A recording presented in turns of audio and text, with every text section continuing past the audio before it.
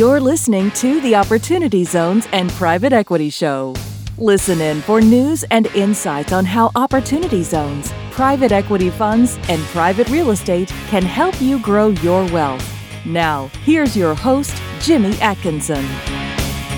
Welcome to the Opportunity Zones and Private Equity Show. I'm Jimmy Atkinson. Impact investing. It's important to many investors, and likely with many of my listeners and viewers, investing for impact, or put another way, just merely investing in ways that align with our personal values is, frankly, it's an important aspect of portfolio construction for many of our audience of high net worth investors. Now, that said, impact investing, and more specifically, the three letters ESG, have become political hot potatoes recently. So joining me today to discuss impact investing and ESG is Reid Thomas, Chief Revenue Officer and Managing Director at JTC Americas. Reid's normally joining us from San Jose, California, but today he comes to us all the way from JTC Group's global headquarters on the island of Jersey in the English Channel. So, hey, Reid, great to see you. Thanks for coming on the show. How are you doing? Thanks for having me, Jimmy. It's always fun to be here. I'm loving Jersey at the moment.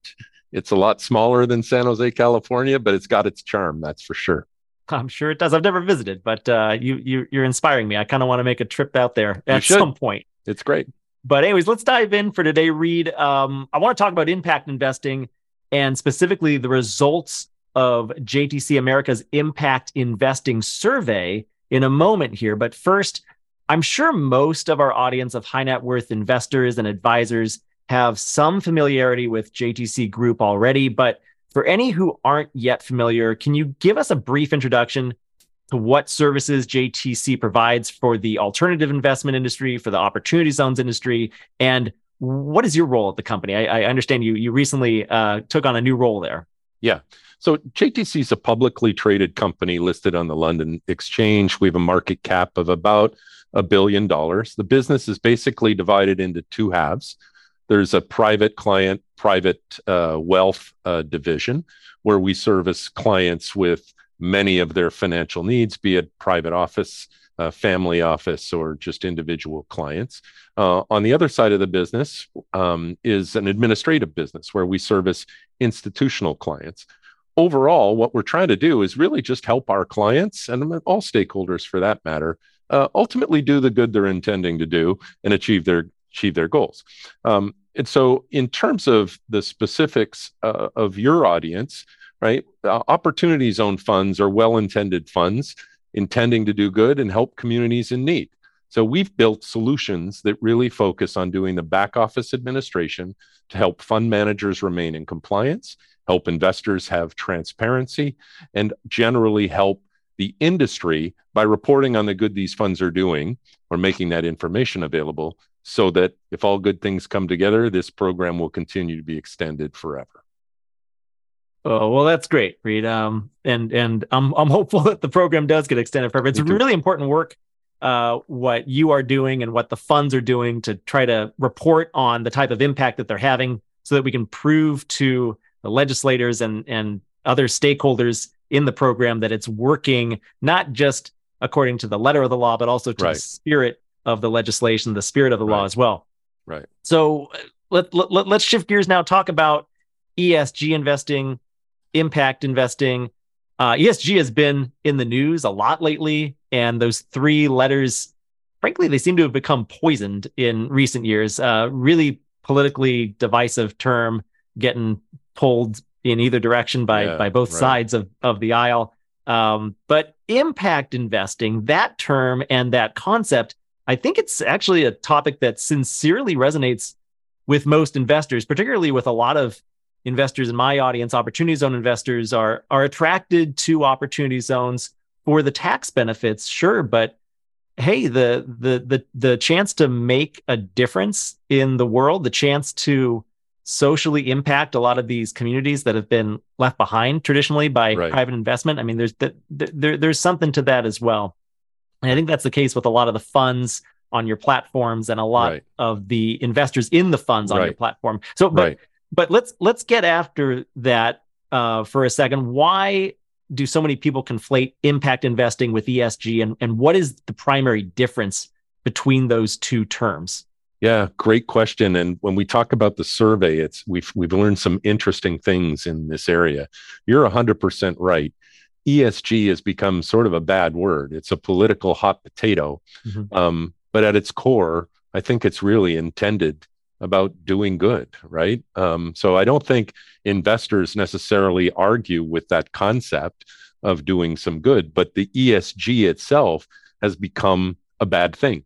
And I think the difference is really at the end of the day, ESG is more about inputs and metrics and regulatory reporting than it is about what the effect of those investments or inputs are. Whereas impact investing has really always been about the outcomes, right? We're investing to cause change or to do good. So we're going to measure the good that we've done. We're not measuring necessarily just, did I do the right things on the front end? We're more interested in the outcomes. And I think there could be a benefit to trying to define these things so that at least we're all talking the same language.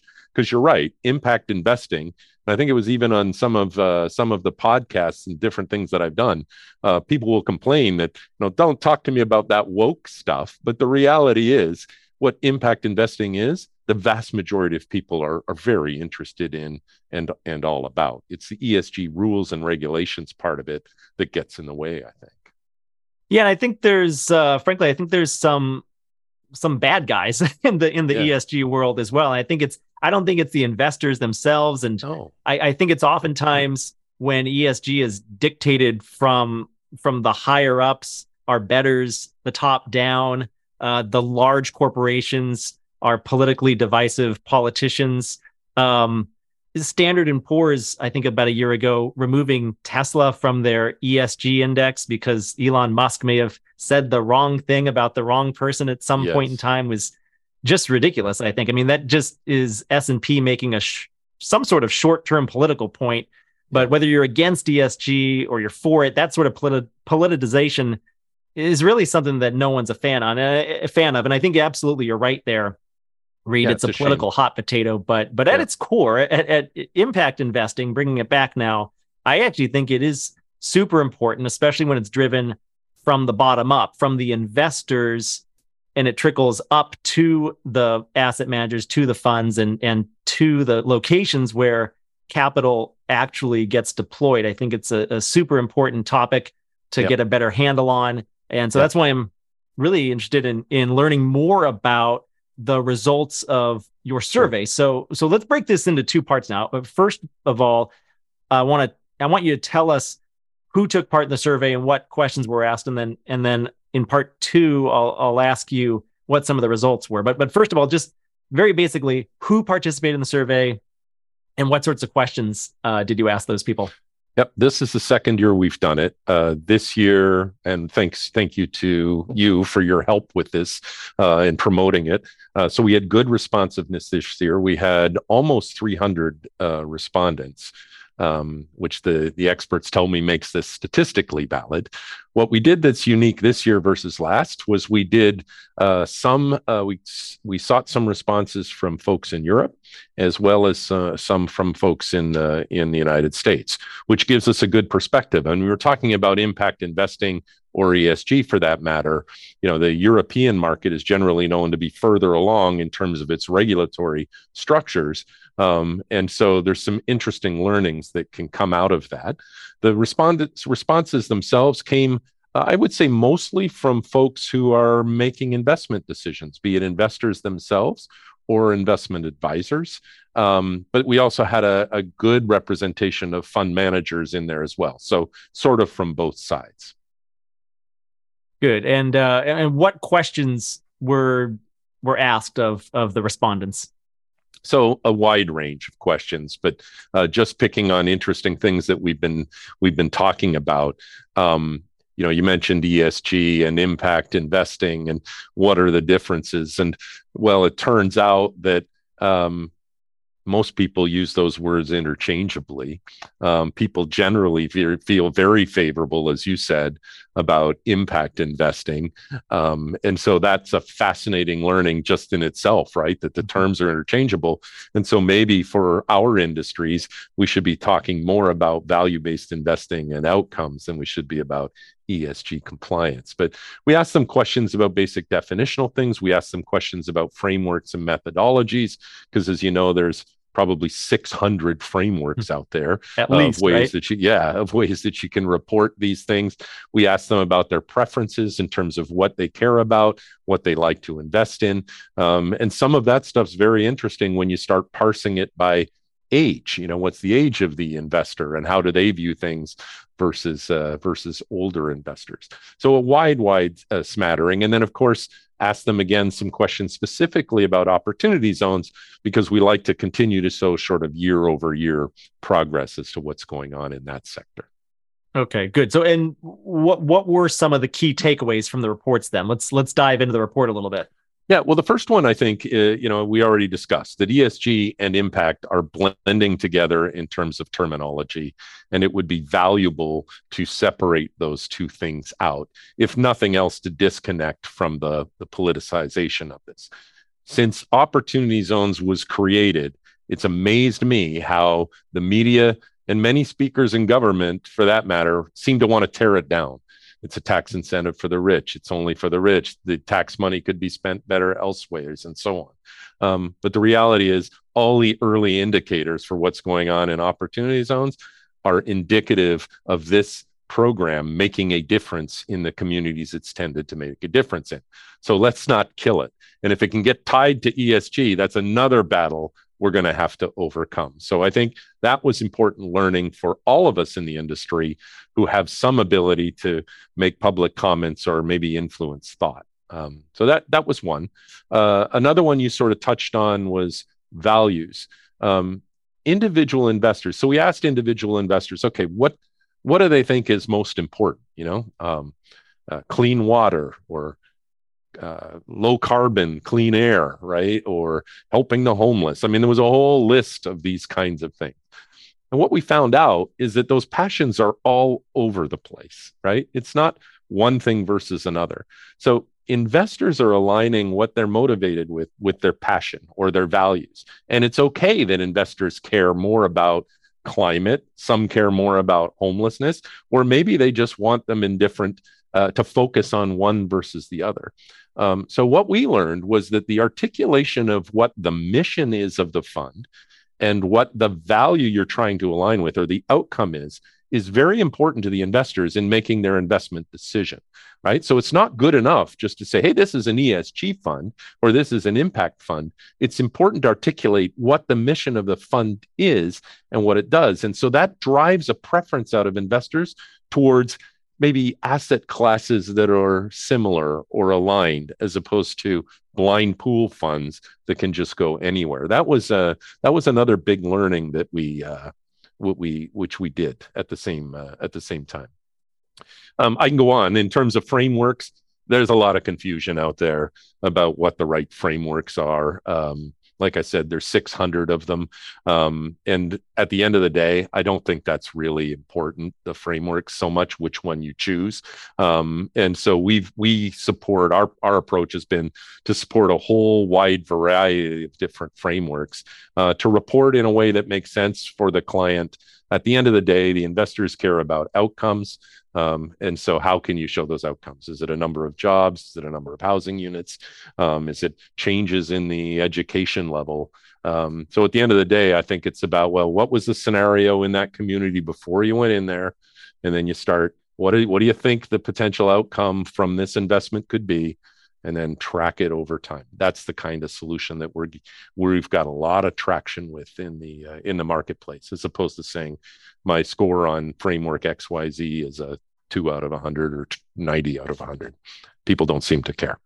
Yeah, no, those are some incredible learnings. I'm just turning my attention to the report right now and just kind of looking at some of the big takeaways that you have here, starting on what is this, page 5.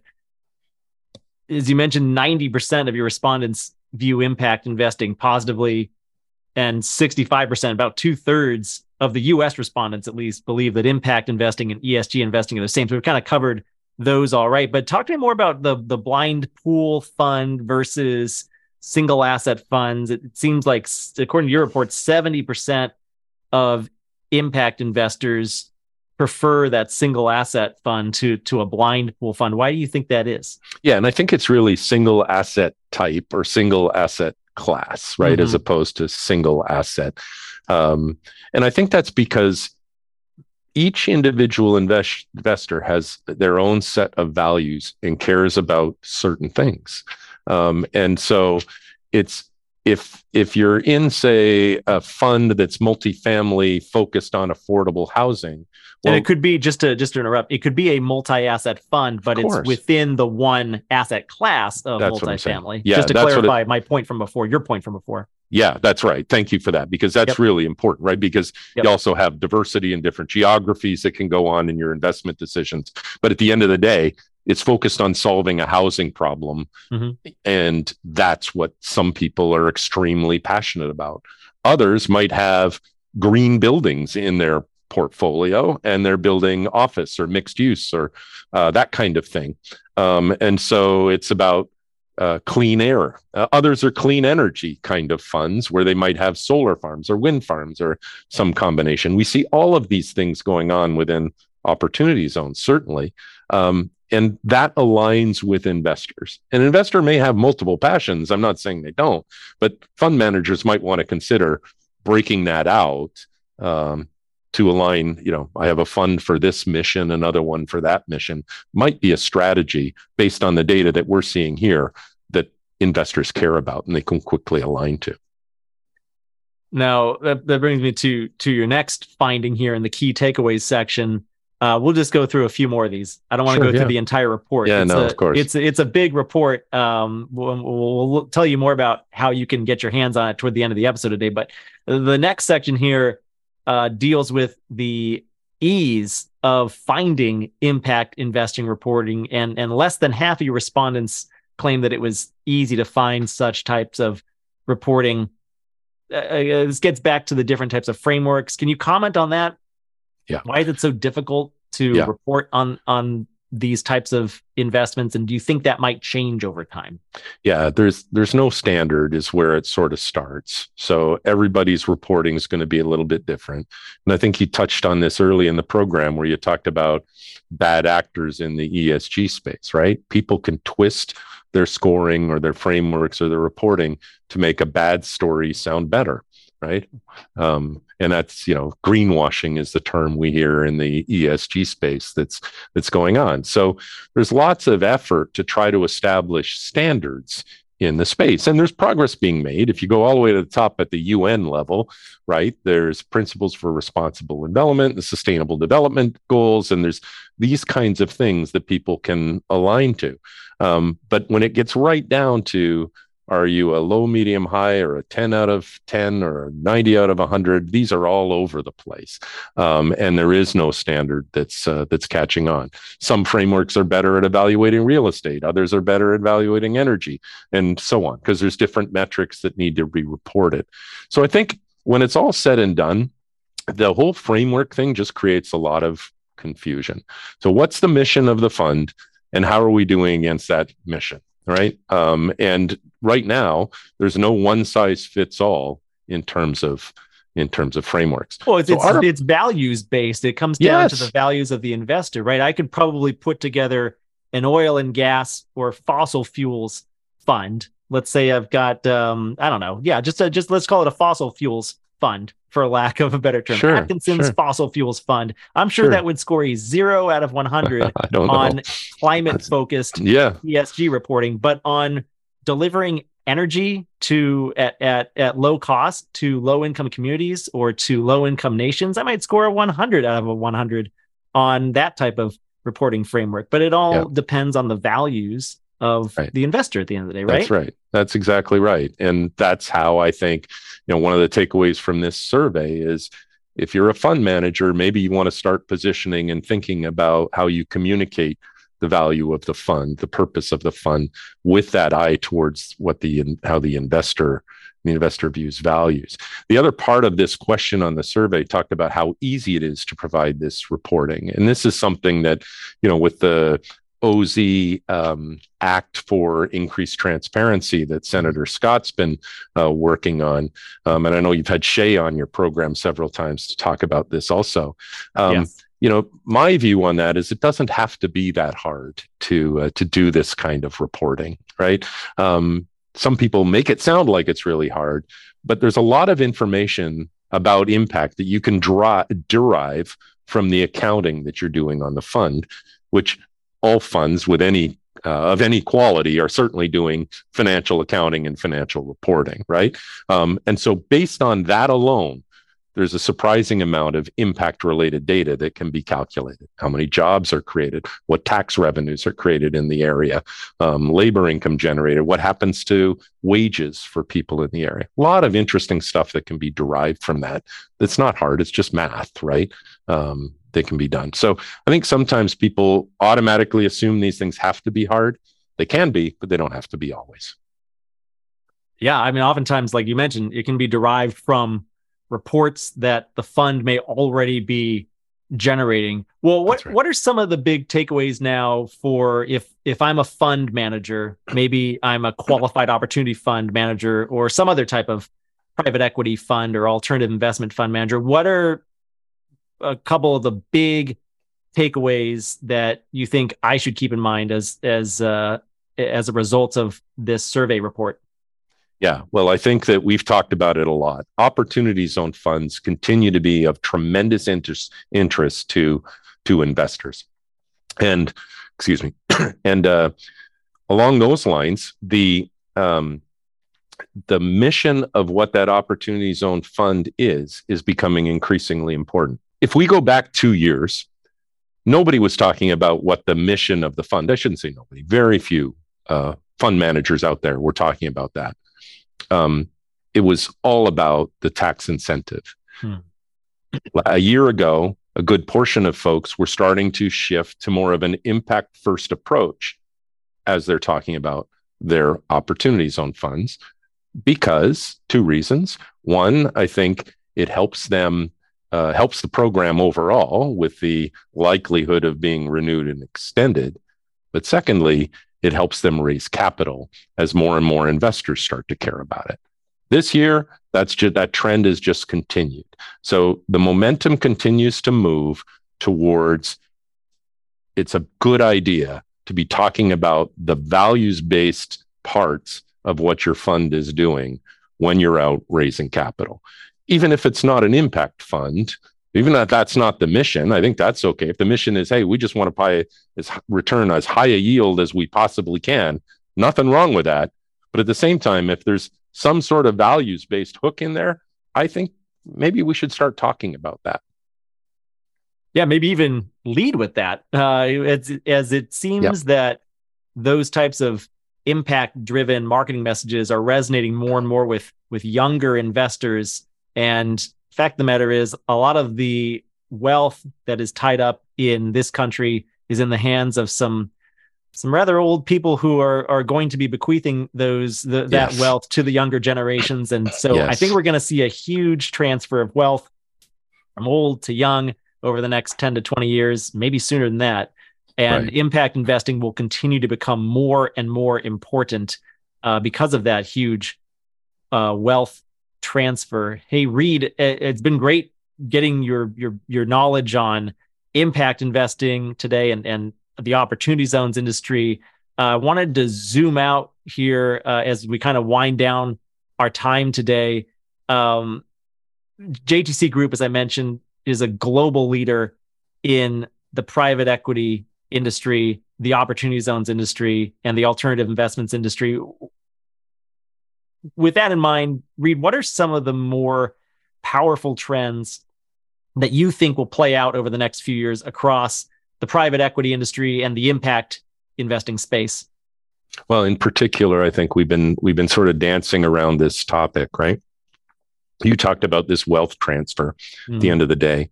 I think in a nutshell, impact investing will just be investing. No, we won't be talking about impact investing versus other investing. That's what investing will be. It's a consideration that investors are going to make when they're choosing who to invest with and what to invest in. And I think that's the trend that we're seeing. Well, I think you're right, and I look forward to seeing how it unfolds over the next decade or so here. Hey, Reid, it's been great speaking with you. Thanks so much again for sharing your insights. Before we hop off, where can our audience of high net worth investors and advisors go to learn more about you and JTC Americas? And crucially, how can they download your impact investing report? Thanks, Jimmy. So in terms of the website, it's jtcgroup.com or jtcamericas.com to get more information on our company as a whole, even if you're interested in learning more about me, although I think the company's much more interesting. In terms of the report and the survey, we're going to be hosting a webinar later this month where we will go through the details of this survey and take live questions from participants. All folks who have registered for that event will get a copy of the report, or at least a link as to where they can go get it. So stay tuned for more, and I'm sure you'll make that information available to your audience as well. I will, Reid. Yeah, thank you for reminding me. I'm definitely going to have that link to your upcoming webinar registration on the show notes for this podcast, or it may be in the description right below where you're watching it right now, if you're watching us on YouTube.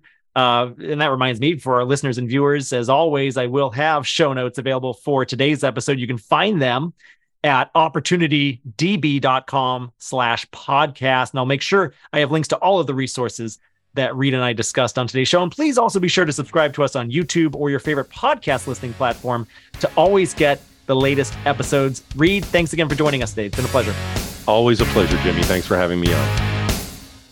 That's it for today's show. If you enjoyed this episode, please consider leaving us a rating and review to help spread the word to other investors. And we'll be back soon with another episode.